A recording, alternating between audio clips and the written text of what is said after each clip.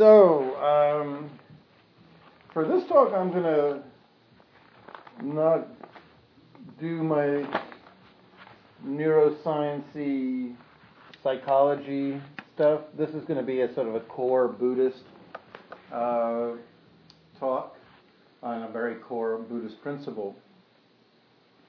In Western philosophy, there's something called bundle theory. It was named in around 1740 by a British philosopher named David Hume. But it describes actually something that the Buddha came up with 2,200 years previously, before Hume, 2,500 years before us. Bundle theory is very simple, although very profound. It basically describes how when we look at objects, we tend to focus on the entire object as a whole rather than seeing all the different properties or components that actually create an object. I'll give you an example. If you see a car, you'll point to the car and you say, "Oh, that's a Volkswagen," or whatever. But actually, if we don't look at the car as a whole, we instead can look at it in terms of it's got axles, four wheels, hopefully. It's got a dashboard. You can tell how much I know about cars. It's got this thing and a that. It's got a windshield. It's got an engine, and the engine is composed itself of different components. So you can break down components into even smaller components. If we point to a mountain, we say, "Oh, that's Bear Mountain," but in fact the mountain is comprised of trees and dirt and rocks and animals and minerals, and my geology knowledge is no better than my car knowledge. But you get the idea. We see wholes, but in fact wholes are, the bundle theory establishes, are actually just a bunch of objects that came together. Another example is my iPhone there.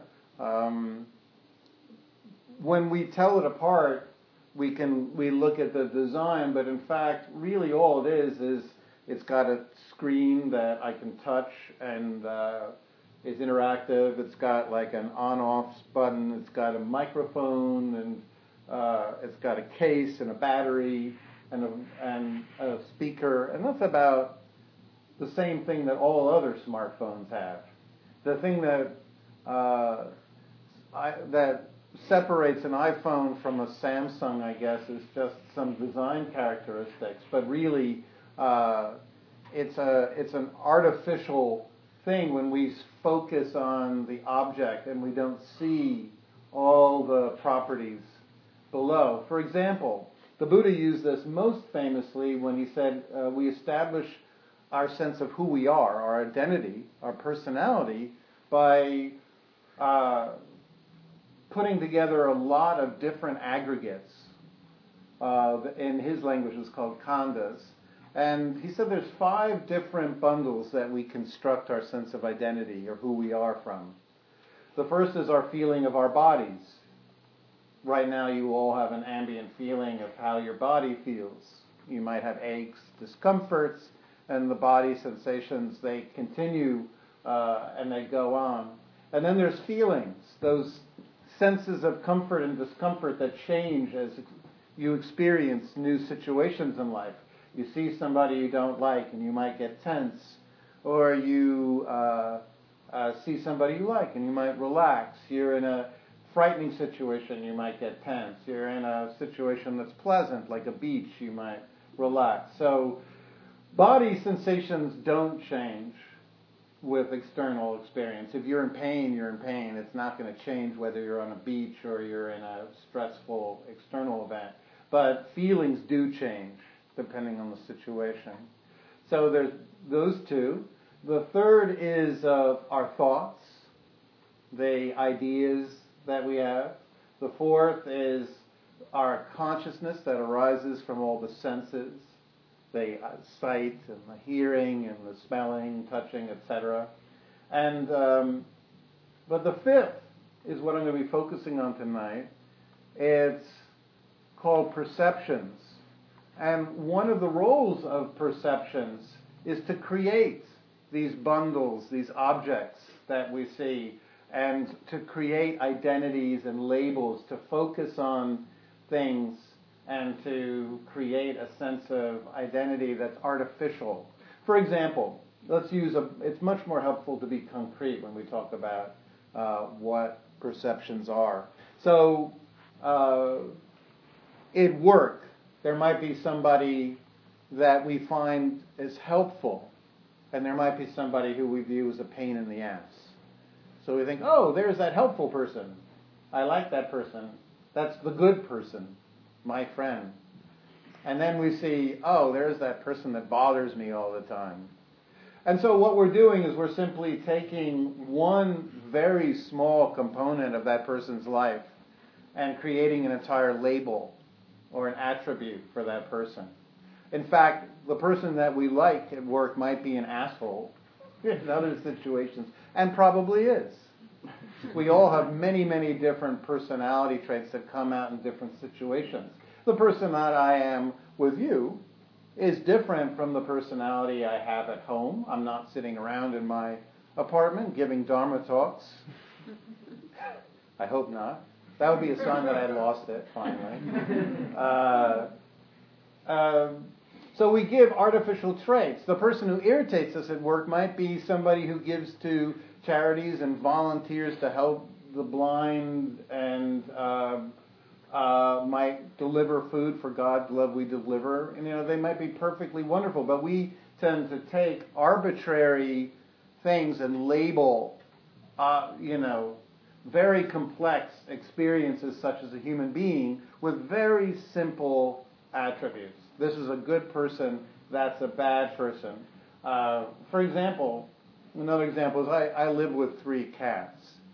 And anybody who ever says they own the cat is insane. Because they have their entire agenda, which in no way participates in my agenda.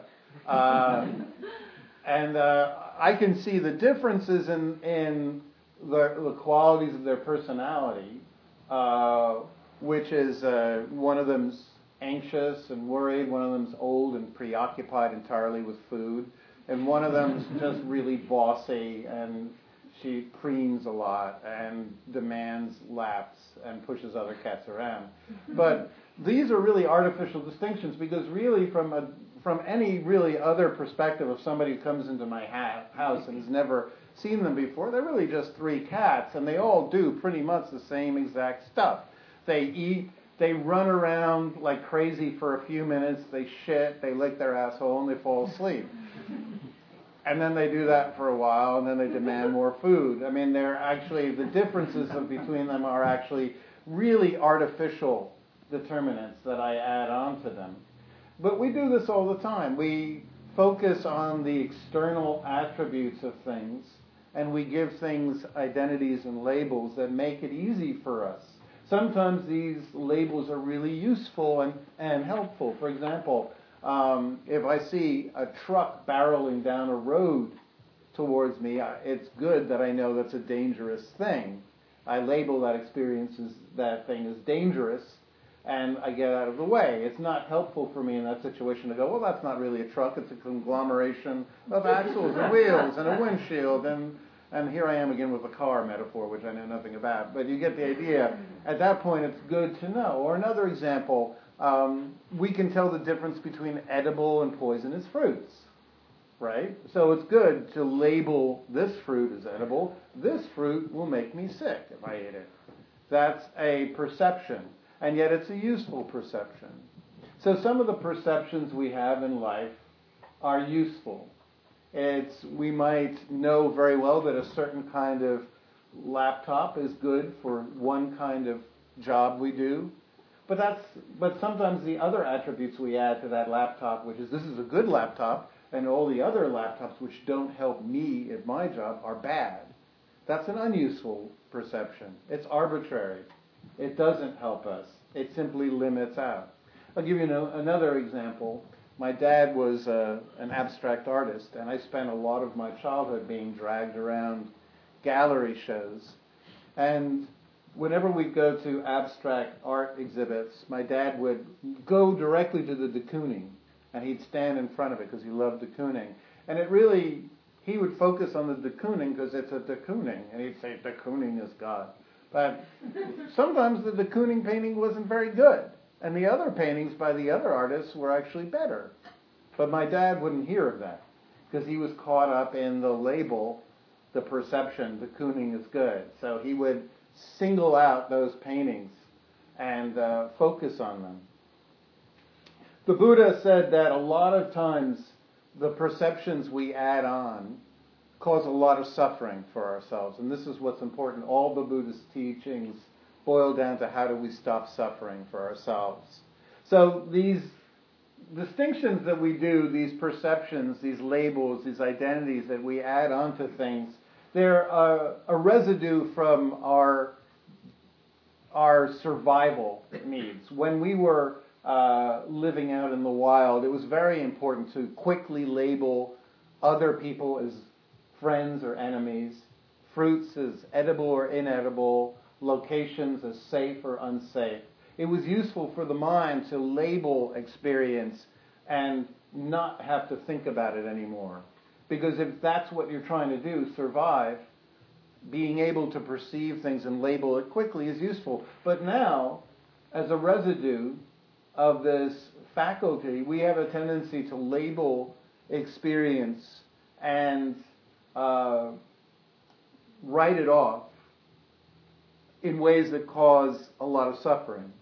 For example, to be concrete, when I was first getting sober, if you ever go to 12-step meetings, a lot of the people that you might, in my upbringing, my parents would not have taken seriously. My parents were intellectual artists, and anybody who wasn't creative or wasn't interested in reading books and talking about philosophy was not that interesting to them. But a lot of the people that were really helpful and kind to me when I was achieving sobriety were, elevator operators. People that my parents wouldn't have thought of carrying the solution to achieving happiness in my life. They would have written off those people as not that helpful or not that interesting. For me, those people saved my life. So the people we can write off in our experience as, okay, I find this person to be not interesting. Maybe I find them to be single-minded, boring, self-centered. But those are all attributes I add. They're attributes we can add very quickly. And very often when we do that, we write off people. We don't see how they can become very useful or helpful to us. On the other hand, sometimes we can, vice versa, establish people in our minds as our best friend forever, which I would never do because the idea of BFF is just nauseating. But if we label somebody a BFF, which I think you do at your own risk, then the moment they don't answer your call or they become caught up in their life or they get a boyfriend or a girlfriend or they become involved in their work, then suddenly you're going to feel let down and deeply disappointed. These labels, these perceptions can make us believe things that aren't true, rely on things that are unreliable. In fact, the Buddha, being helpful, he had a list. Because that's what Buddhas do. They do lists. Believe me. You spend decades studying the Buddha, all you get is lists. And so he said there's 4 kinds of misperceptions we do that cause suffering. It's in a sutta called the Vipallasa, and that means basically perversions of perception. So here are the 4. He says people tend to create suffering by perceiving things that are inconstant or impermanent as permanent. We tend to view things that are unsatisfying as satisfying. We tend to view things that are arising, passing inside as the self or our identity. And we tend to perceive the unattractive as the beautiful. And I'll talk about all four of these and then what we can do to alleviate these tendencies that cause suffering. So, viewing the inconstant as the constant is basically the example we've been talking about. We will write off people or give them attributes, and then we'll be surprised and disappointed when people don't live up to the labels we've given them. We might view this person as my friend, and then they might have a day when they don't act very friendly. We might have days where we view this situation or this experience. We might, for instance, not like public transportation, and we view it all as bad, and then one day we go on it and it's okay. So we have a tendency to label and rely on those labels, and then we don't understand that every label is simply something that should be held very lightly at best, and can always be, in any given situation, be proven wrong. So a lot of this work is going to be about letting go of our clinging or our belief in the way we perceive things. In normal day-to-day life, yes, it's sometimes helpful to view certain people as helpful, certain people as unhelpful, certain computers, certain phones as useful, and others as not. But very often, this tendency we take far too far, and we write off whole kinds of experiences that we could do, we could explore. We do that with cuisines based on single attempts to eat Korean food or whatever. We might write off, Korean food is not very good. Japanese food, however, is wonderful. So that's one. The second is we view the unsatisfying as the satisfying. And this is, for example, when each new iPhone or iPad comes out, there's a part of me that looks at it and feels this craving. Ooh, the latest iPad Air Retina. It doesn't even exist. It's so thin.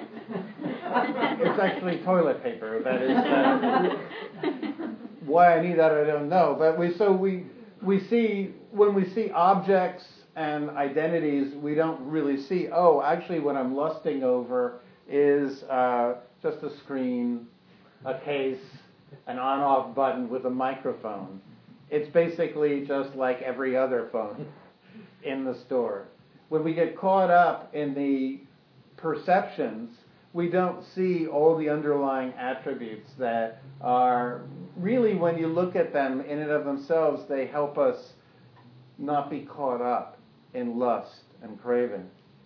The perception of impermanent inner experience as a lasting identity, there's these underlying thoughts or moods we have that we tend to believe are really me. I'm really a depressed person.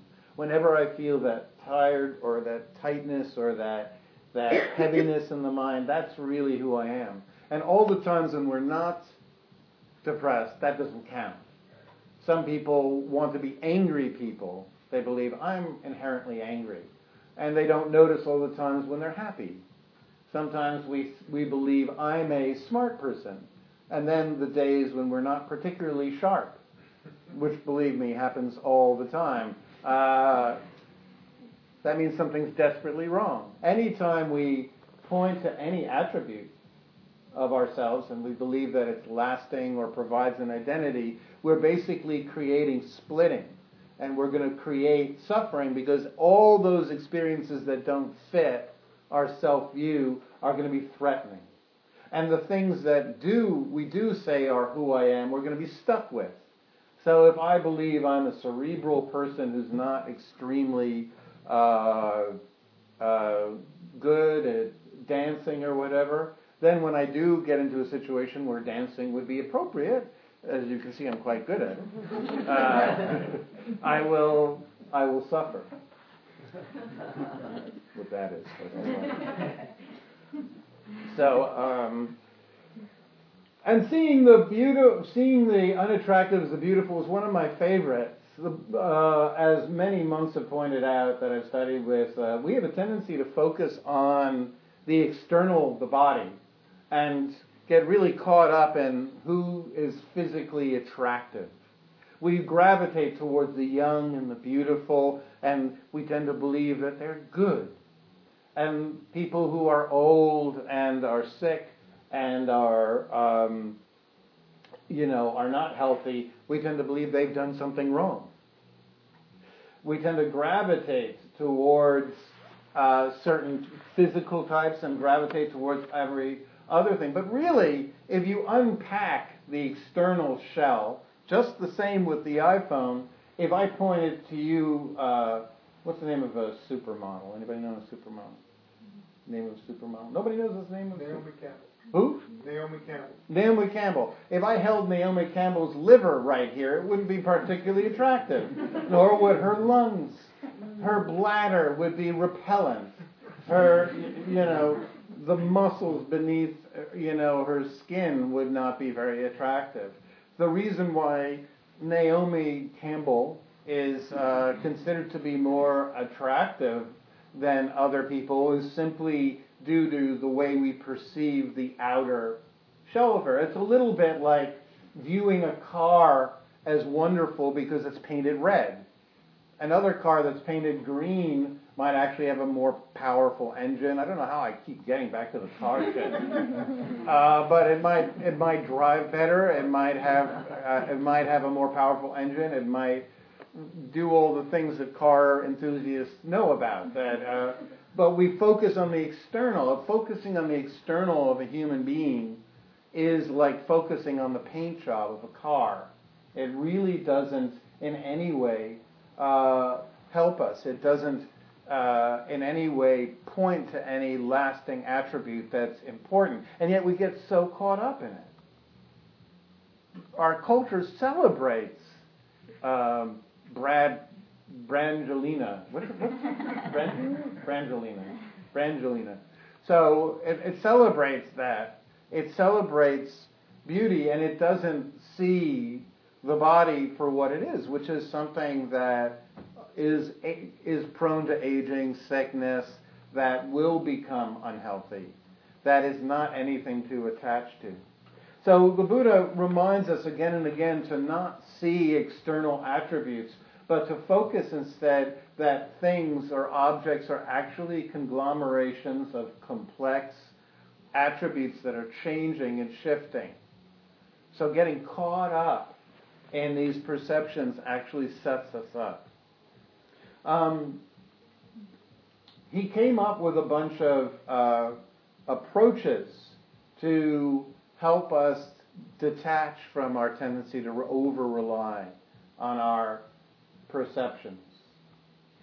One of them is vipassana, or insight, which is observing the impermanence of each situation we're in by what's going on internally in our own inner feeling states in our mind when we're experiencing a situation.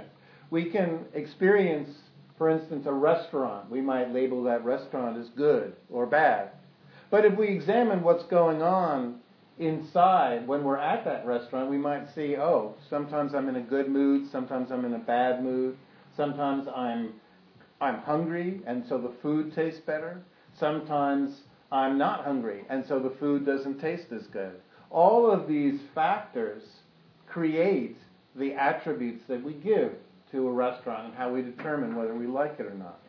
If we're unaware of all the things going on internally, we don't understand why we label certain experiences as good and certain experiences bad. If I'm in a patient mood and somebody comes up to me on the street and acts oddly, if I'm in a good mood or relaxed mood, I won't write them off. I won't go, who's that irritating person? But if I'm in a rush and I swipe my card at the subway and it doesn't work, and then I go to the toll booth person, if there is one anymore, and I ask them for help and they don't give me help, then I might label that person as a Nazi. These are all, I'm using my own unskillful traits for these examples. So depending on our inner states, certain situations that in one mood might be completely okay and another internal state might be completely unokay.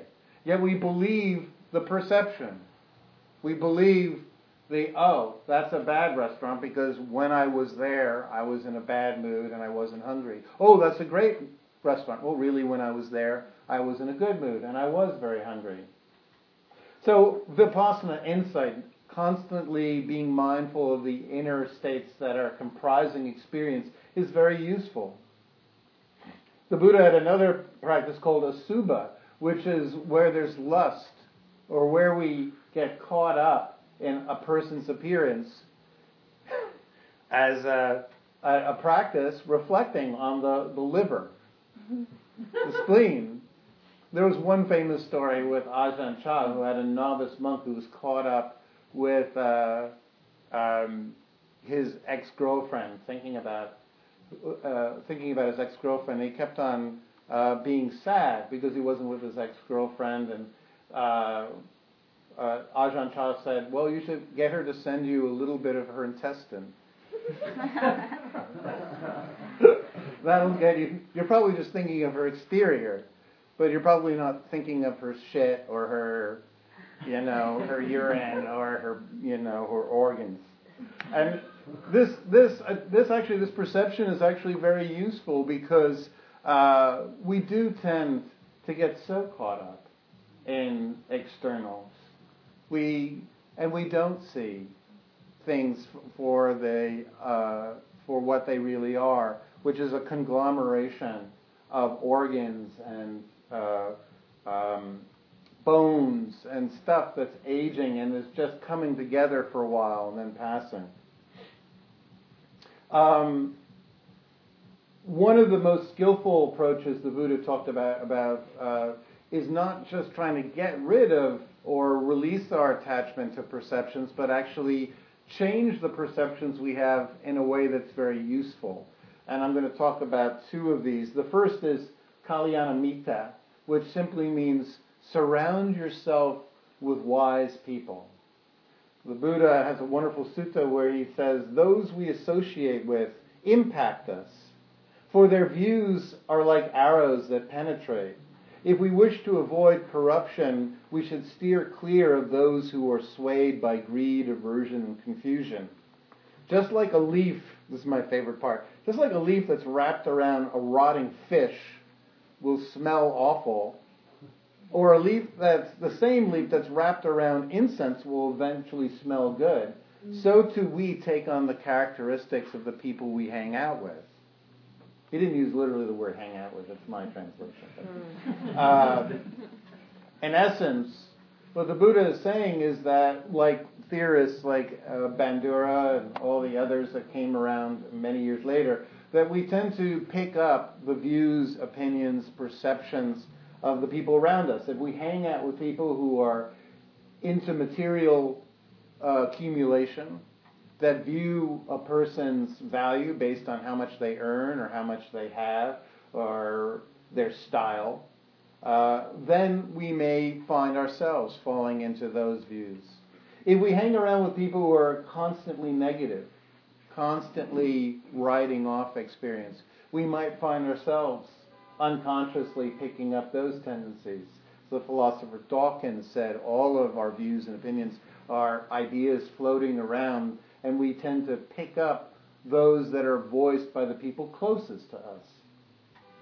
This is another reason why when people get all caught up with celebrities having, what do they call them? Packs of people that roam with them? No, not the people that photograph. Entourages. Yeah, entourages. And people think, oh, that's great to have a lot of fawning yes men around you. That's the worst thing you could possibly do to yourself. It is to have a bunch of people surrounding you saying, oh, you're brilliant. You're so wonderful. There's no learning in that.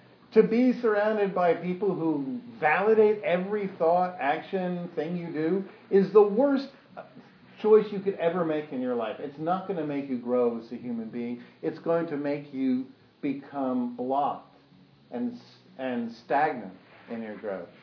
And yet, people constantly go towards people who are fawning. And we don't realize the damage that does to us. So really, it's worthwhile choosing people that are not going to blame. There's one example the Buddha uses for the right people to choose is he says some people blame the world for their mistakes, and other people blame the world for their mistakes, while other people blame their suffering on their mistakes when they should blame the world. For example, we might look at someone who's poor and struggling, and in our culture, there's a lot of people who are brought up in unfortunate circumstances and due to absolutely no choice they've made are struggling to survive. And yet a lot of people point to people who are struggling financially and say, oh, it's their life choice. They chose. These people, by the way, are called Republicans. They point and they say, oh, you decided, you chose to be that way.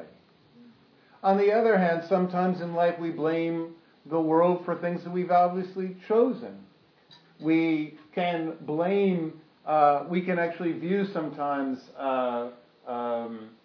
difficulties, depressions, fears, emotional states that are caused by the way we use the mind, and we can just blame it on biology or blame it on the genetics of our parents, or we can blame other elements and not see that there's a choice, that there's a decision we've often made. Now, some forms of depression do have biological genetic components to them, absolutely, but a lot of the times we tend to just write off certain things as nothing we can do about it. Finally, probably the most skillful thing we can do when it comes to changing perceptions to the skillful is practice the Brahma Viharas, which are, and I have to summarize this quickly, but basically the Buddha said, we have a tendency to view people when they approach us with suspicion. And the Buddha encouraged metta, which was remembering that all human beings at heart want to find happiness. And all human beings want is really to develop lasting peace. Some of them go about it in unskillful ways. But if we get caught up in the artificial things that distinguish human beings, rather than see that all human beings, if they found inner peace, would act skillfully, would not cause harm, then we don't have to be as defensive and write off people and be as armored and as suspicious. Another practice is karuna, which is rather when we see suffering, don't react to it with blame or shame or rejection, but instead with compassion. We might see somebody that's constantly caught up in their suffering, constantly going back to a relationship that causes pain, and we see that there's an element of choice in that, yet still the way to relate to that is with kindness, rather than to focus on the unskillfulness, to label the person as unskillful, and then to simply write them off. Mudita is the perception that somebody else's joy and happiness doesn't come at our expense. Happiness is not a zero-sum game. So if we can start to feel a sense of appreciation when we see somebody is happy, we don't suffer or feel threatened. Why? Why are they happy and I'm not happy? Am I doing something wrong? If they're happy, then probably they're getting things that I'm not getting. That's not good.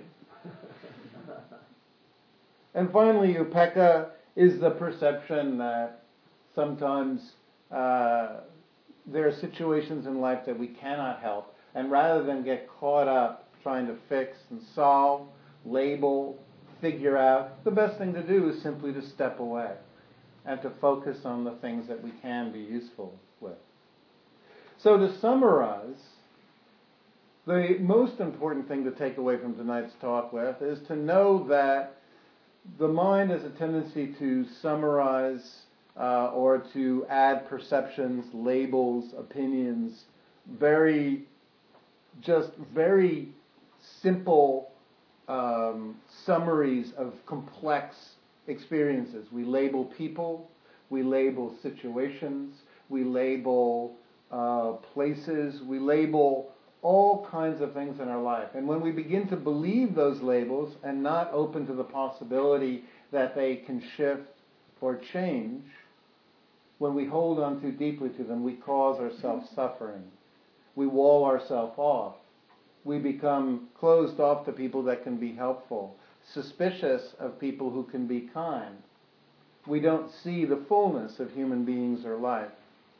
And so any of these practices, hanging out with wise people, focusing on the underlying states that arise and pass during experience, focus on the Brahma Viharas, any of these will be very helpful with that. So I thank you for listening. And now we have about 10 minutes.